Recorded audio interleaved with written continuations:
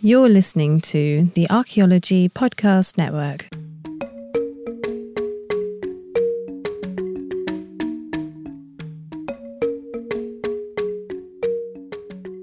Welcome to episode 46 of A Life in Ruins podcast, where we investigate the careers of those living a life in ruins. I'm your host, Carlton Gover, and I am joined, as always, by my co-hosts, Connor Johnen and David Ian Howe.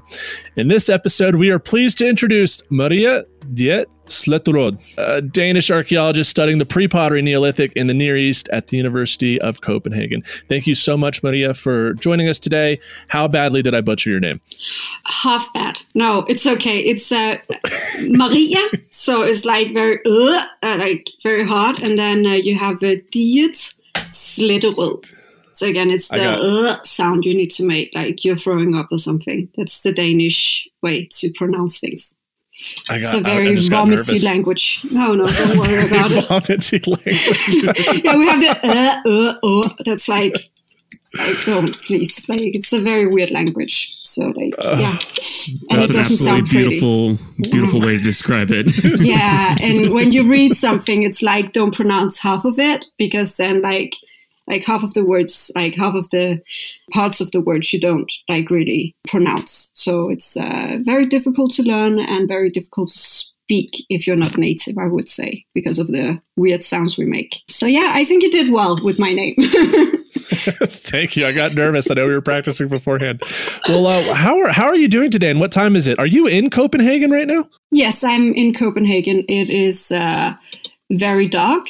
It's 6 o'clock or 10 past 6 in the evening, and it's really, really cold outside. It's, I would say, -3 degrees Celsius, but that's like, because it's a very windy country, that's like -11 instead. So that's really cold here. But I'm good. A bit frozen, but no. We have good heating here. So no, I'm good. Thank you. Excellent. So me and you first met through Natasha on Approaching Colonialism in Archaeology episode, Archaeologists in Quarantine episode 6. And we got to talk about some fun topics with Natasha and Gabby. And so we were really excited to have you on, because as Connor was saying in pre-episode, we haven't had anyone who's worked in the Near East, and nor have we had a Danish archaeologist on.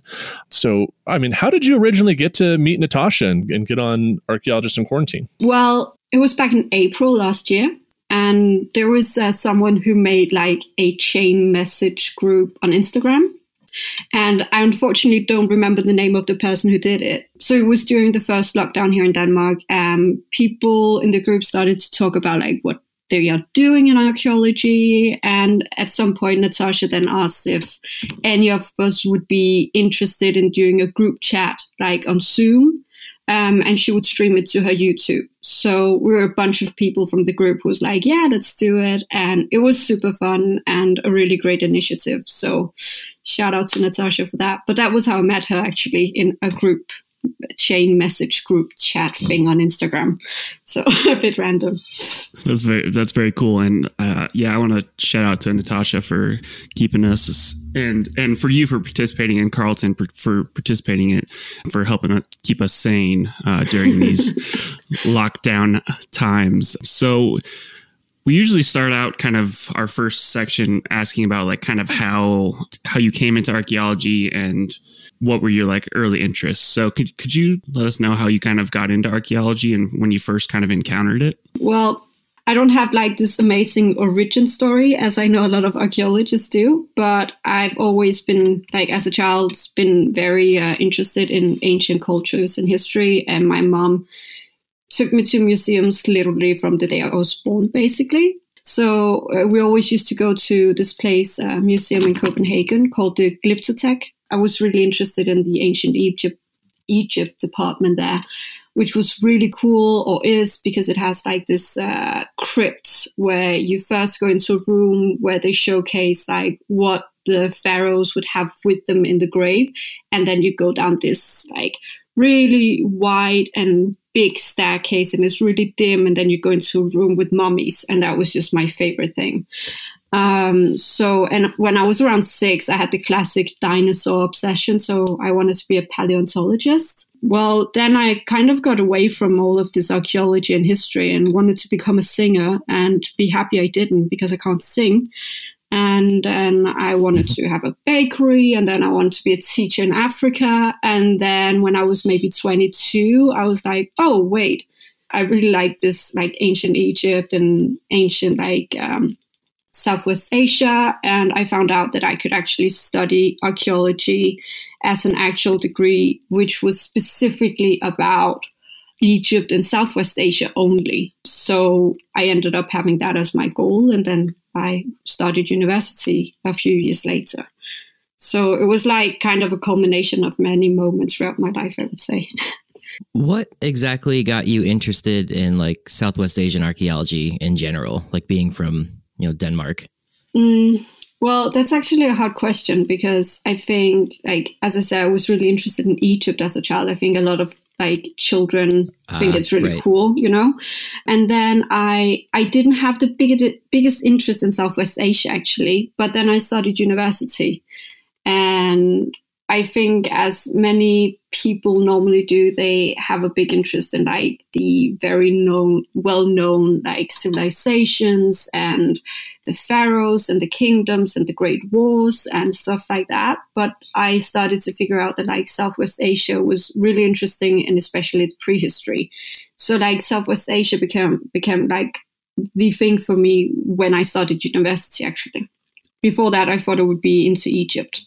So I gotcha. Yeah, Egypt's kind of like a gateway drug into all the other archaeologies. Right? Yeah, dinosaurs as well, as we've established on this podcast. But have you had opportunity to kind of excavate and to work in Southwest Asia or the Near East? Yes. So at the university, you have like a mandatory field school you have to go on after the second semester. So you have to... The university has one for you, but you can also choose outside. But usually, like most people just choose the field school that this department of Near Eastern Archaeology has, which is in Jordan. Like it's fully paid, so you don't have to like really take care of any expenses. And it's 1 month, and that was a Bronze Age site called the Ritual Landscape of Muregat, and is a bit south of Amman, the capital. So I went there years back for a month, where I just like kind of learned everything basic, and then been to Cyprus the year after for like a 2-week field school, which was experimental archaeology and human remains mainly. And then in 2019, I was in Israel for 3 months on an internship with the Israel Antiquities Authority at a really large site called Mutza. And that was like a really amazing experience. So yeah, so I've gotten that opportunity. Where in Israel is that Mutza site? Mutza, that's like 5 kilometers outside of Jerusalem. So yeah, I lived close to the site in a small town outside of Jerusalem. Yeah, and I was there for 3 months. So that was cool. Yeah, it's a gorgeous city for sure. Mm-hmm. Yeah, a lot of tension, but like I wouldn't want to live there. But it's beautiful to visit. No, it's beautiful to like visit and see, and like, but I wouldn't want to live there. And I know a lot of Israeli citizens feel the same way. Yeah, that was the general consensus I got when I was there. Yeah. Oh, yes. I also went to another site in Israel while I was working at my internship. Actually, I almost forgot. It's called Amuda, and it's an Hellenistic site, I guess, Idumean. And it's I went there because when I arrived in Israel, there was like 2 weeks after I came, it was Passover. So everything was closed, like every work site. But the director, one of the directors of Mutza, he was like, do you want to go to a different site? Because, was like obsessed with working on sites. So he contacted some people, and they had this one site, Amuda, which is on a military base. So it's actually only excavated during holidays. And it's in the Judean highlands. Well, it's close to the Negev desert, and it's really beautiful. Okay. So I was there twice for like a week and a half altogether, and it was cool. That's super interesting. And I think we're going to talk more about this in the third section a little bit, but it's got to be interesting working in a place where this tension exists like that. You know, it's interesting, you know, visiting places and touring and doing like tourism in these places, but actually working there has got to be kind of a surreal and very interesting experience. Yeah, especially I'm from Denmark, and it's like such a peaceful country. Like nothing happens. We love murder mysteries because nobody gets murdered here. Basically, it's like, you know, it's well, some of the best crime writers is from Scandinavia because like it's all in our imagination. We would never ever kill someone. We just write it down in a book. No, I don't know, but it's very peaceful here. So like we don't have wars, and we don't have terror attacks. We have like one or two, like, I don't know, my whole life, maybe 3, I'm 31. And it's like, it's very peaceful here. So it's very different to go to a place like Israel, for example. And everyone's walking around with like giant rifles and stuff everywhere. Yeah, it was super scary. Yeah. It was a bit scary just to see like 18-year-olds just walking around with a rifle and be like, whoa, you're not old enough for that. Like, you can vote, but you shouldn't carry that. And it's scary when you come from Denmark because there's no weapons here. Like, people don't have guns. So you don't see weapons here unless something is wrong. So you only see weapons when there's like been an attack or been like some big thing happening. You see police with guns or like weapons, but it's not every day. It's like very rarely that happens. So it was a very weird thing to see. Yeah, we call seeing 18-year-olds with guns walking around a trip to Cabela's or Bass Pro Shop. That's a weekend activity for many Americans. Exactly. So like, it's just in Israel, it was very like, I spoke to people and they were like, oh, but it's to be prepared if something happens. Where in Denmark, it's, okay, we will do this, take out the guns and the rifles if something happens. In Israel, they're like, yeah, but something could happen anytime, so we'll just be prepared all the time. So, but that makes sense because there's more tension and more conflict and stuff. So I kind of get it, but it's like really weird to see when you arrive and it's like, what? Yeah. Yeah. So. A guy sitting at the bus stop with a hoodie on, just holding a rifle. I was like, what is happening here? What? David, didn't you say you could hear like missiles going off when you were in Jerusalem? We were in the Golan Heights and like it was near the Syrian border, and then like the UN peacekeepers were there, and they were like, well, there's this old like abandoned bunker we got to go tour. And they were like, oh, that's just a drill. And we were like, nah, I don't think so. But yeah, I think the most interesting part was that every single shawarma place said best shawarma in Israel. Yeah. And like, that was like the biggest sign, and it was all good, but they all said they were the best. Yes. Yeah, that was my experience too. Like I'm vegetarian, so I don't eat shawarma, but like, so I never got to try it. But like, it's the same with the falafel. It's like best falafel in all of Israel. It's like, oh, okay, I'm happy with that. They have good falafel though, so who am I to judge? It might be the best. So moving away from the Middle East real quick before we end this segment, have you had the opportunity to excavate outside of the Mideast? Yes, so I've been to, Italy. I excavated in Rome on a site which is called Via Ostiense. It's a Roman site with a lot of cremation burials. So we excavated the urns, but the urns are set like down, so you can't remove them. So it's like really difficult work because you have to like sit your body over the urn inside a wall, and then so that was pretty cool. And then I've been to Spain twice on 2 different excavations, both Neanderthal sites. What? One is Cima de las Palomas and the other is called Cueva del Alco. So yeah, it's pretty nice. Were there actual doves in the cave, or was it just called that? There was when they kind of found it. And there is, like, when we're there, there's a big main chamber because it's been used before they found out that there was an actual site it was used for, I think it was salt mines. There was some kind of mine. Okay. And they tried to get water. So there's like this big main chamber, and sometimes there's stuffs down there. But like the excavation is like you go up this rock thingy, and then you go to the top of it, and then you go. So there's like scaffolding, and it's like 20 meters, I think, like from bottom to top. And then like you go down the scaffolding, and then you sit like 5 meters from the top, and then there's 15 meters down, and there's like this really small square you can sit on and excavate, and then sometimes there's doves downstairs. So yeah, there is doves. That was a long explanation for the doves, but yeah. So we definitely saw on your CV that you talk a lot about the pre-pottery Neolithic, and we were discussing before, like we started talking with you today, like we don't actually know what exactly that is. So in the next segment, I hope you can tell us in the audience kind of what that is and what your thesis was about. Welcome back to a Life in Ruins podcast. We're here with Maria Sletterød. Is that right? That was very good. Like you can say Maria if you want to.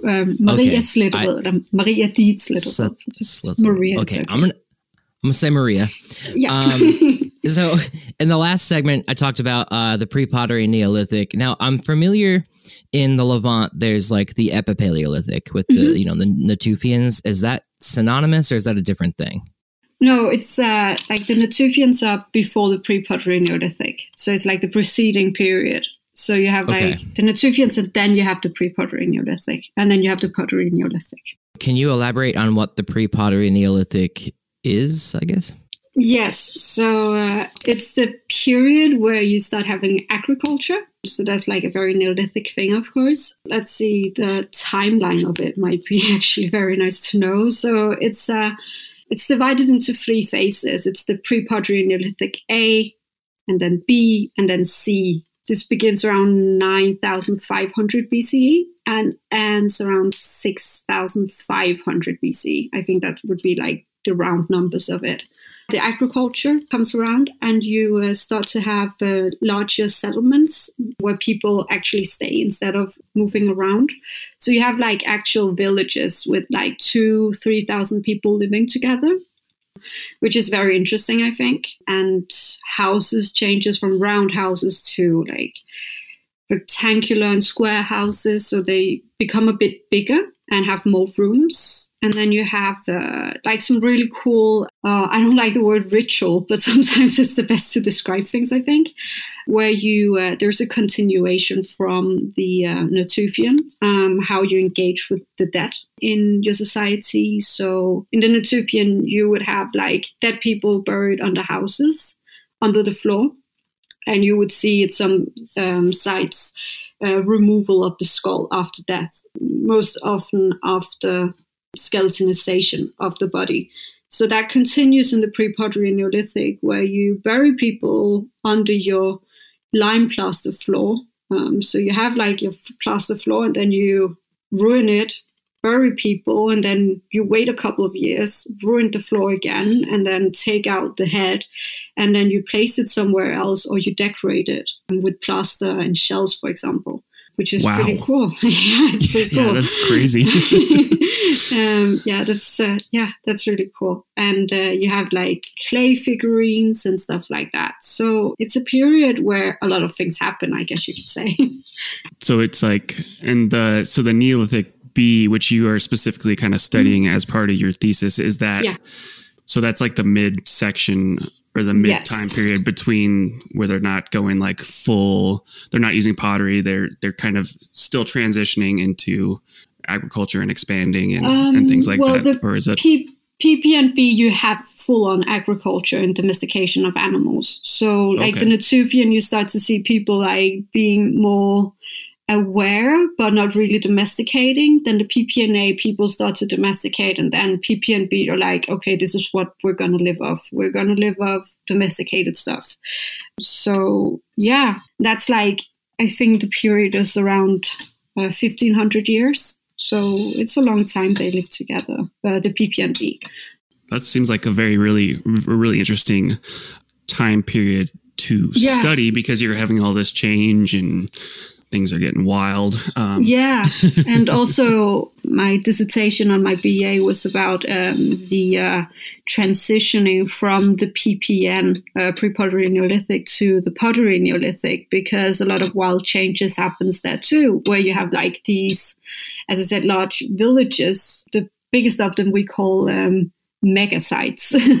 And they kind of collapse at the end of the pre-pottery Neolithic, where people start moving away. And then people start living, fewer people together, and like the rituals you have in the pre-pottery Neolithic, it doesn't really exist anymore. There's not a lot of burials, or we haven't found the burials there, of course, or they have done something with the bodies. So like that transitioning was really cool to study, like what happened, why did they kind of collapse, and why did all these ritual things change, for example. So yeah, it's a cool period altogether. Yeah, it seems like it. And so your thesis is titled "The Missing Children in the Pre-Pottery Neolithic B Record," a meta-database to investigate differences and similarities in Southwest Asia in burial patterns of infants and children, and how this may help create an understanding of the lived life and role of the infant and child in pre-pottery Neolithic B societies. What a mouthful. Yeah. I know. I was getting tired just of hearing you say it. I was like, oh my God, that's so long. I have to shorten it. How do you say that in Danish, if you don't mind? Yes.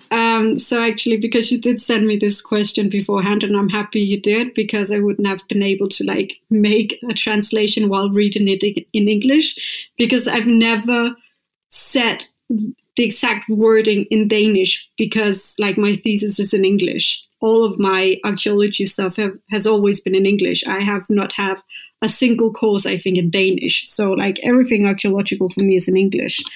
So I had to write. Yeah. What? You go to a Danish university and everything's in English?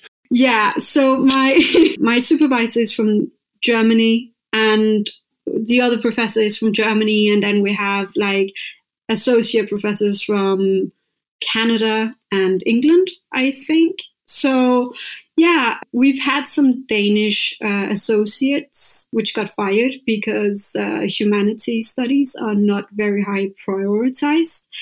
So I've had like lectures in Danish, but yeah, the degree is basically in English. So what? Sorry, I didn't mean to interrupt. That was just mind blowing to me. So how do we say your thesis in Danish for the first time ever? Yes. Okay. De manglende børn i den prækeramiske neolitiske B-optegnelse. En metadatabase med formål at undersøge forskelle og ligheder i Sydvestasien i begravelsesmønstre af spædbørn og børn, og hvordan kan dette hjælpe til at skabe en forståelse af spædbørn og børns levede liv og deres rolle i prækeramisk neolitisk B-samfund. That was well said. Sounded like I was vomiting a lot, right? No, you're good. I think that's probably what English sounds like to like Latin speakers, you know, like Latin language speakers, yeah, Romance that might language be, yeah. speakers. There you go. But yeah, that's really cool to hear. It's like you can tell it's Germanic, but like just not English in any way. No. When people ask about your research, like what is your elevator pitch, right? Like I don't know if you guys have that colloquialism in Denmark, like the elevator pitch being if you're stuck in an elevator with someone for like 2 minutes and they asked you, what do? Like what would you say? Well, I would say my research is about like the children in the pre-pottery Neolithic, because like in the like Southwest Asia in the pre-pottery Neolithic, there's been like a lot of focus on, and that's a general thing in archaeology until the like 80s, 90s, I think 90s first actually, that children are kind of not regarded as very important to the archaeological record. So you have like the issue of like children are not being recorded, and there's not a lot of like ideas about like what happened to children and like what was childhood, because there's like a very weird thing like that kind of changes from culture to culture, from time to time. And I think it's interesting that like children, they learn so much, they evolve. We can like use them for so much to understand like prehistoric societies from like the bones. You can see like if there was like malnutrition during their childhood, growth patterns, and yeah, so I think like children is like a really important factor in societies, which are really often like overlooked. Like imagine a village, and then like you would probably imagine there being children, but like in the archaeological record, they're often not there, or like at least pre-90s. And they're really missing in the pre-pottery Neolithic, and I want to get them in there. So I'm creating a metadata base with child burials from 7 or 8 different sites in the Southwest Asia region, and trying to figure out like how were they buried and what are the differences from different sites, and other similarities, and what can we kind of tell from this. Yeah, I've never done an. Yeah, that's fascinating. I mean, we had a guest on the podcast not too long ago, Matt Corey. Mm-hmm. He does something similar, and he hit the same things you just did. He looks at evidence of children in Great Plains, right? You know, prehistoric, and like the nomadic horse cultures, and like looking at differences in teepee rings. So like just hearing you talk, it's like, all right, sweet. There's more of this work being done elsewhere, which is, you know, as you said, like children are a fundamental part of, you know, someone's lived experience. Like you don't get adults without children. So exactly. And what was this like? What could you say was your inspiration for kind of pursuing this course of research? So actually, I had a course at the university, which we called the Berlin-Copenhagen Seminar, where the Freie Universität in Berlin and then the university in Copenhagen, we have like an arrangement where we all do like presentations about a topic under like a bigger subject. So that year it was gender. Then the people, like the students from Copenhagen, we go to Berlin and we present our topic and like our research about this topic to like the class in Berlin and others who might want to attend. And then like a few months later, the students from Berlin come to Copenhagen and do the same thing. So when I did this course, it was gender, as I said, and I looked into the pre-pottery Neolithic children, whether or not gender was kind of a thing. If it was something you would be assigned from birth. And I did that by looking at, as I told you, like the skulls in the pre-pottery Neolithic, where you remove them and then you decorate them and such. You also have like in vivo cranial like deformations, so like deformations you make on the cranium intentionally, and that has to happen at birth, like around birth, because then you can still form the cranium. So the interesting thing for me was to see if this was a selection from the sex of the child, if more boys than girls had their head deformed. Like you can't really figure out the sex of a baby or a child without like doing DNA testing, and DNA testing in the pre-pottery Neolithic is difficult because DNA isn't really very well conserved. Then I had to look at the adults, like who had their head shaped differently, and if that could tell us something about if you had a gender or if more boys than girls were selected for this. And that's when I came across like how childhood is so neglected. So yeah.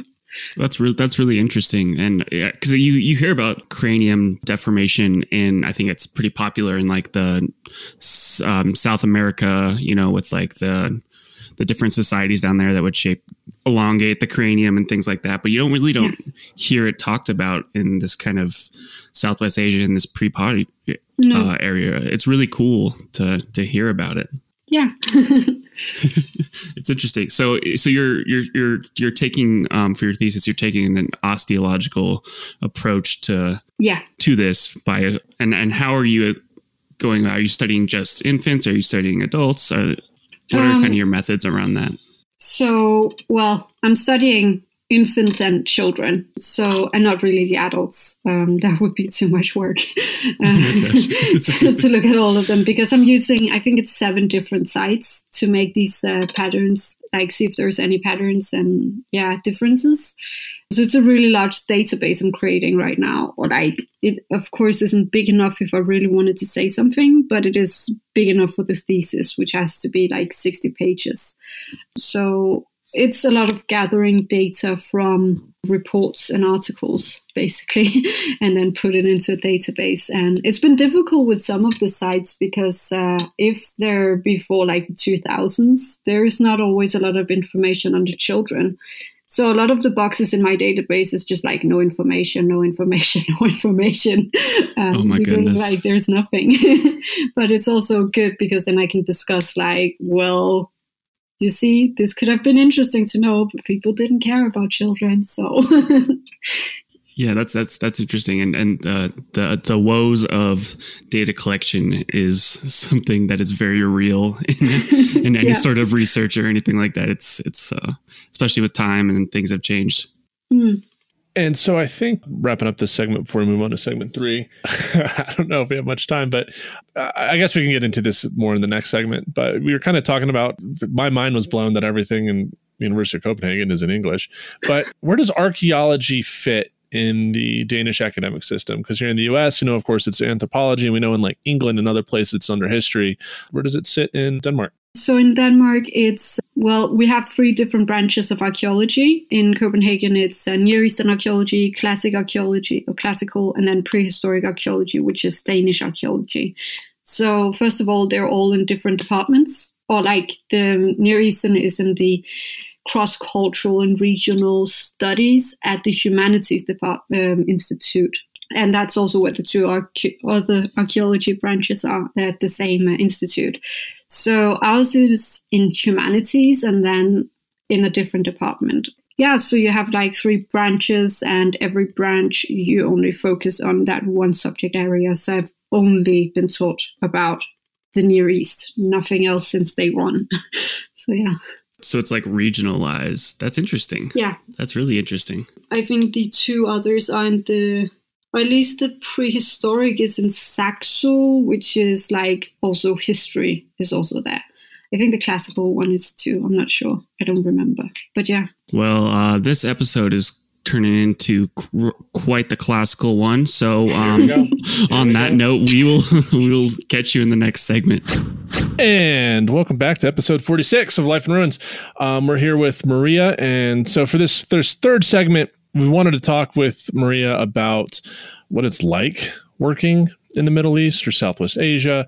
We kind of touched on some of like the environment, the cultural and political environment in that first segment, but we really kind of wanted to dive in it today. And so, Maria, at any point when you were working in Jordan or Cyprus or Jerusalem, was there ever something going on politically between countries in the Middle East or different groups that kind of had tensions pretty risen? I would say like Jordan is probably the most peaceful country in the Middle East, at least at the time I was there.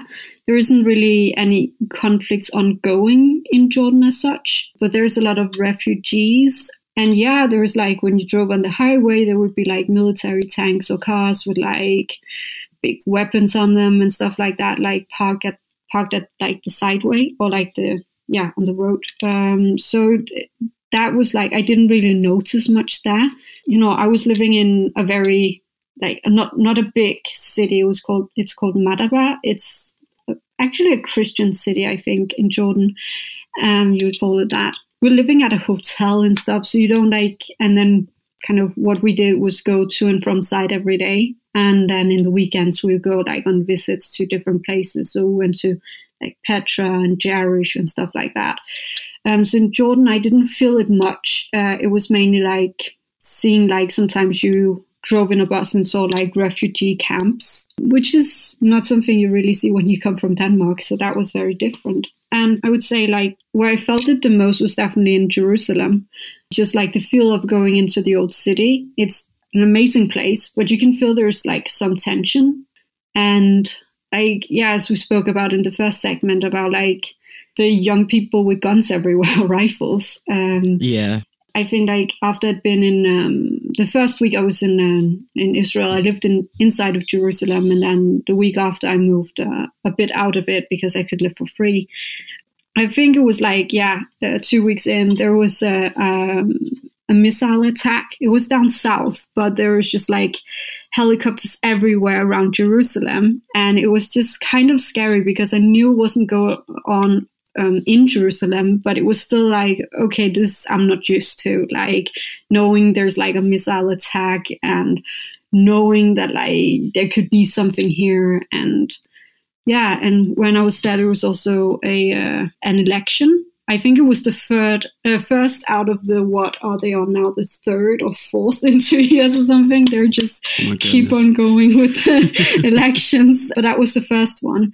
There was a day I know that he was in Jerusalem where it was like, oh, don't go to Jerusalem or to the old city because there can be trouble. And then there's a day called Jerusalem Day where the Israeli occupants or like inhabitants, they celebrate that they won the 6-day war, I guess it is. Yeah. And that unfortunately means that there can be a lot of like chaos, especially in the old city, because the Palestinians, they will close up their shops because the ultra-Orthodox youth will march around and spit on the doors and windows and be like yell some really ugly stuff. So there's like days when people are like, don't go to Jerusalem today because this. And well, the whole religion thing is very interesting and very weird. Like at Mutza, we had, this is very normal for all archaeological excavations in Israel, but I think especially around Jerusalem, that ultra-Orthodox Jews will come to the site and like kind of investigate if there's something Jewish on the site, if something Jewish has been found. And if they suspect it, they will just be like, you can't dig there anymore. We have to check this. And these are people who have no archaeological experience or anything. So Mutza is a pre-pottery Neolithic site. So, but there's also Roman things and there's also Bronze Age things.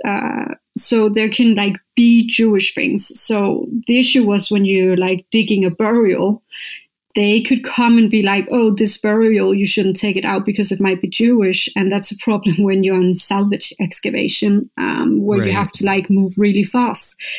But I would say like working at that site, it was also very, you have this thing, I don't know if this happens any other places, but like in like the Middle East, it's very normal that an excavation, you hire workers who do like the hard job of like pickaxing, like with the big hose and isn't that what it's called? Yeah, the big pickaxes and like kind of like do all the hard work.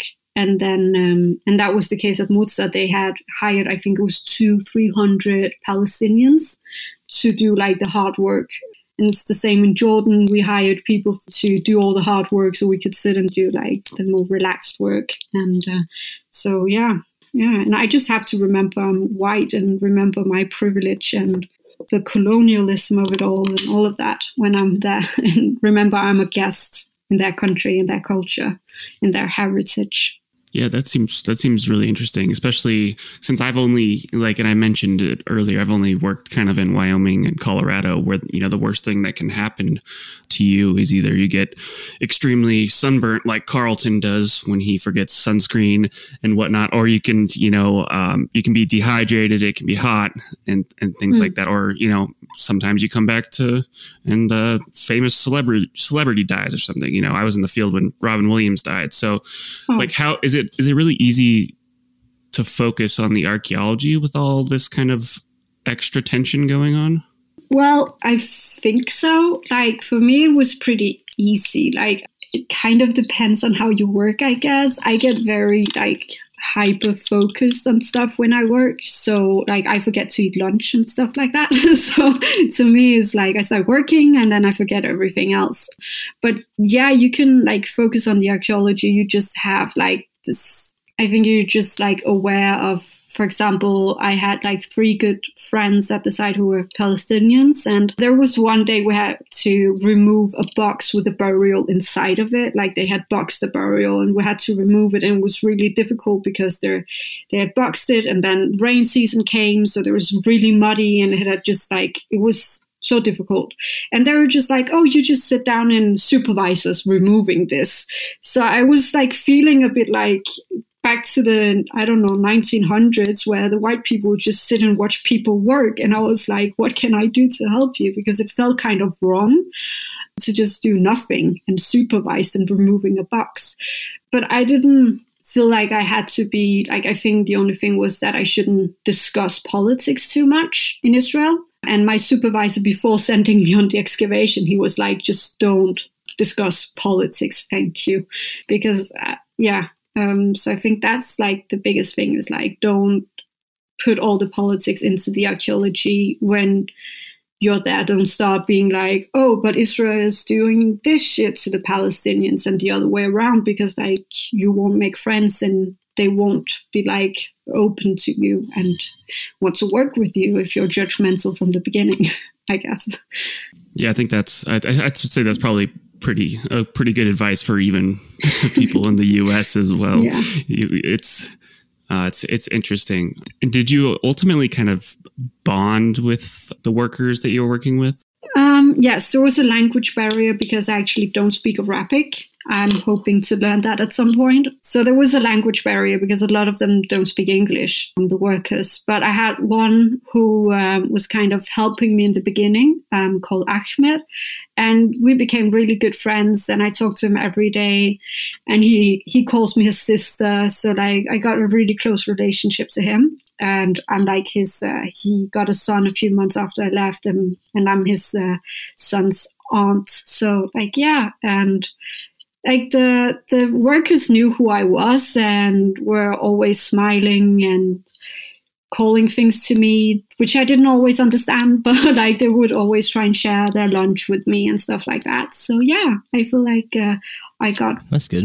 But that's the good thing about the Middle East, is that people are so open and welcoming. Like you don't even speak the same language and you can become friends almost. It's a good place to go if you want to go outside of your country, but you're a bit nervous about meeting new people and stuff. It's like, I went to the old city and helped a man translate something. He had a sign, and he had learned Danish from someone in the old city. Like some tourist had told him something in Danish. So he wanted to be sure that he had written it right in Danish. And I was like, yeah, like he was just, can you write it for me? I did it. And he was like, oh, I have a gift for you. And hey, do you want to come inside and have some tea with me? Like, come to my shop, have tea. So like, people are so welcoming. So it's very easy to like, even I am a super introvert, but like I feel so comfortable there so quick because people just want to be your friend. The people I met there were very nice. I liked that aspect of it, but the tension for sure, especially in the old city. Yeah. It's like palpable. Other than that, it's like looking out, like outside of Jerusalem, like all the hills and like they have the same, I don't know if I ever told you guys this, but like you have to use this specific like Jerusalem stone to build buildings, so it all looks like flush, kind of like Santa Fe.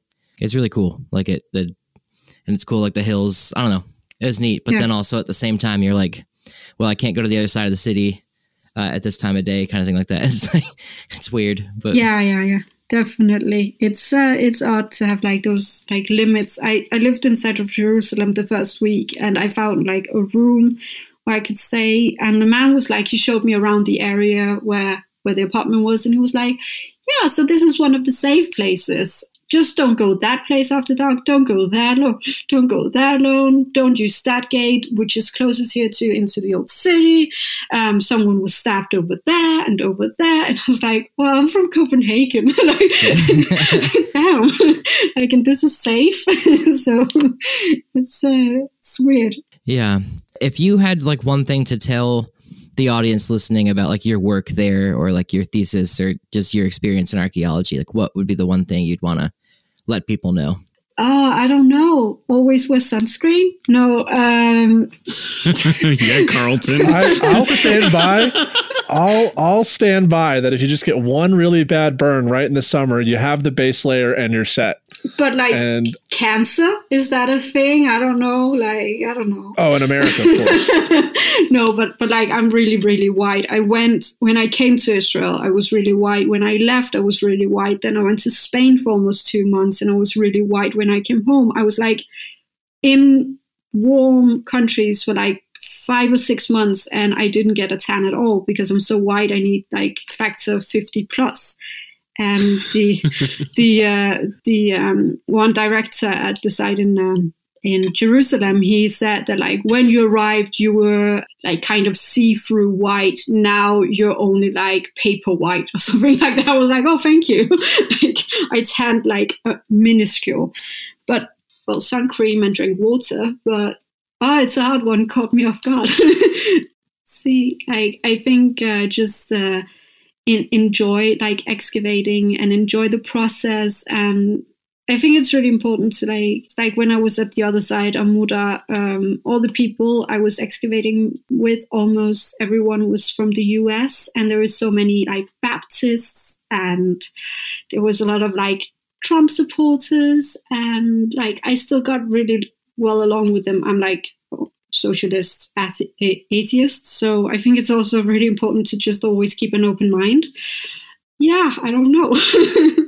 I think that's a good answer. Like, just keep, like, especially as an anthropological thing, just everywhere you go, keep an open mind and kind of observe it. Don't judge it. Yeah. Yeah, sure. This is a weird question before we end. Did you see the elevators in like town, like on the Sabbath, they like constantly run so that instead of like actually using the elevator, you can just get on it and then like get off at a certain floor? They were like little. Yeah, there's like little loopholes around the city like that, so you didn't have to use technology on the Sabbath, and I thought that was fascinating. That's so weird. Like it's such a weird thing. Also, that was one of the weirdest thing of being in Israel. Like you just had to know that like 4 o'clock, 5 o'clock, you can't go anywhere Friday until Saturday 7 o'clock, and it was like I don't have a driver's license yet, so I couldn't rent a car. So I was actually just stuck in this small city, like, without being able to do anything but go for a walk because it was really religious, so I couldn't go to a cafe or anything. So it's just like, you just have to be standby. And I know that there's, like, when I was searching for a place to live, it was like, oh, you have to be like Shabbat friendly in this apartment or this neighborhood, which means you can't use electricity for like 24 hours. And it's like, well, that's not going to happen.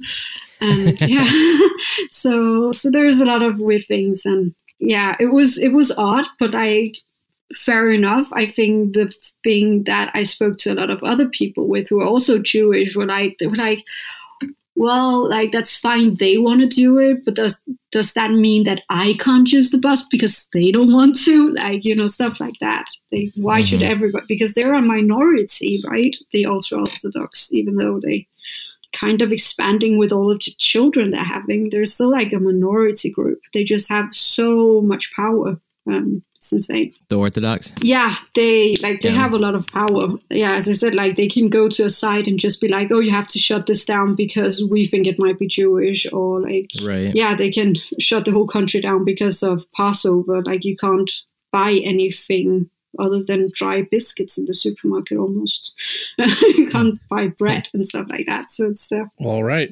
Well, before we end the show, Maria, like what are a couple of sources like books, articles, videos, etc., that you would recommend for anyone interested in Near Eastern archaeology? That's a good question. So my issue is always remembering the author's name. So there's the Archaeology of Mesopotamia, which I think is a good introduction. I think it's Taylor and Francis Group who has done it. But I also have like on my Instagram, I have like a fixed story with different titles on it. But then there's also Ancient Egypt by Ian Shaw. And then there's... for me, a really great book is The Agricultural Revolution in Prehistory, which I use a lot. It's not only the Near East, but that's Graham Barker, and I really like that one. So it's like all across the world, but there's a really good section on the Near East there. Excellent. And speaking of your Instagram, where can our listeners find you on social media? Maria_archaeology. Very cool. And because this is a Life in Ruins, we always ask our guests at the end of it, if you had a choice in life, if you go back and redo this, would you choose once again to live a life in ruins? I would. Definitely. Awesome. Excellent. We just interviewed Maria Diget Sletterød, a master's student in archaeology at the University of Copenhagen.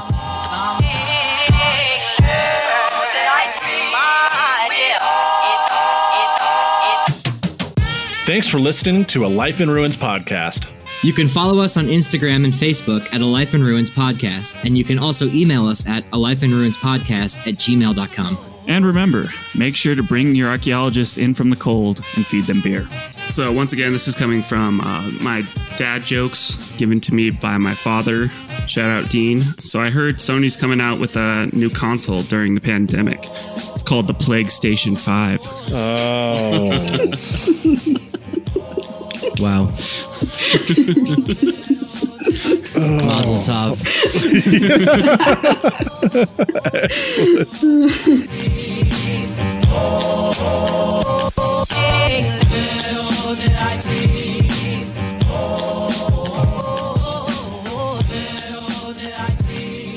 This episode was produced by Chris Webster from his RV Traveling America, Tristan Boyle in Scotland, and the Archaeology Podcast Network, and was edited by Chris Webster. This has been a presentation of the Archaeology Podcast Network. Visit us on the web for show notes and other podcasts at www.archpodnet.com. Contact us at chris@archaeologypodcastnetwork.com.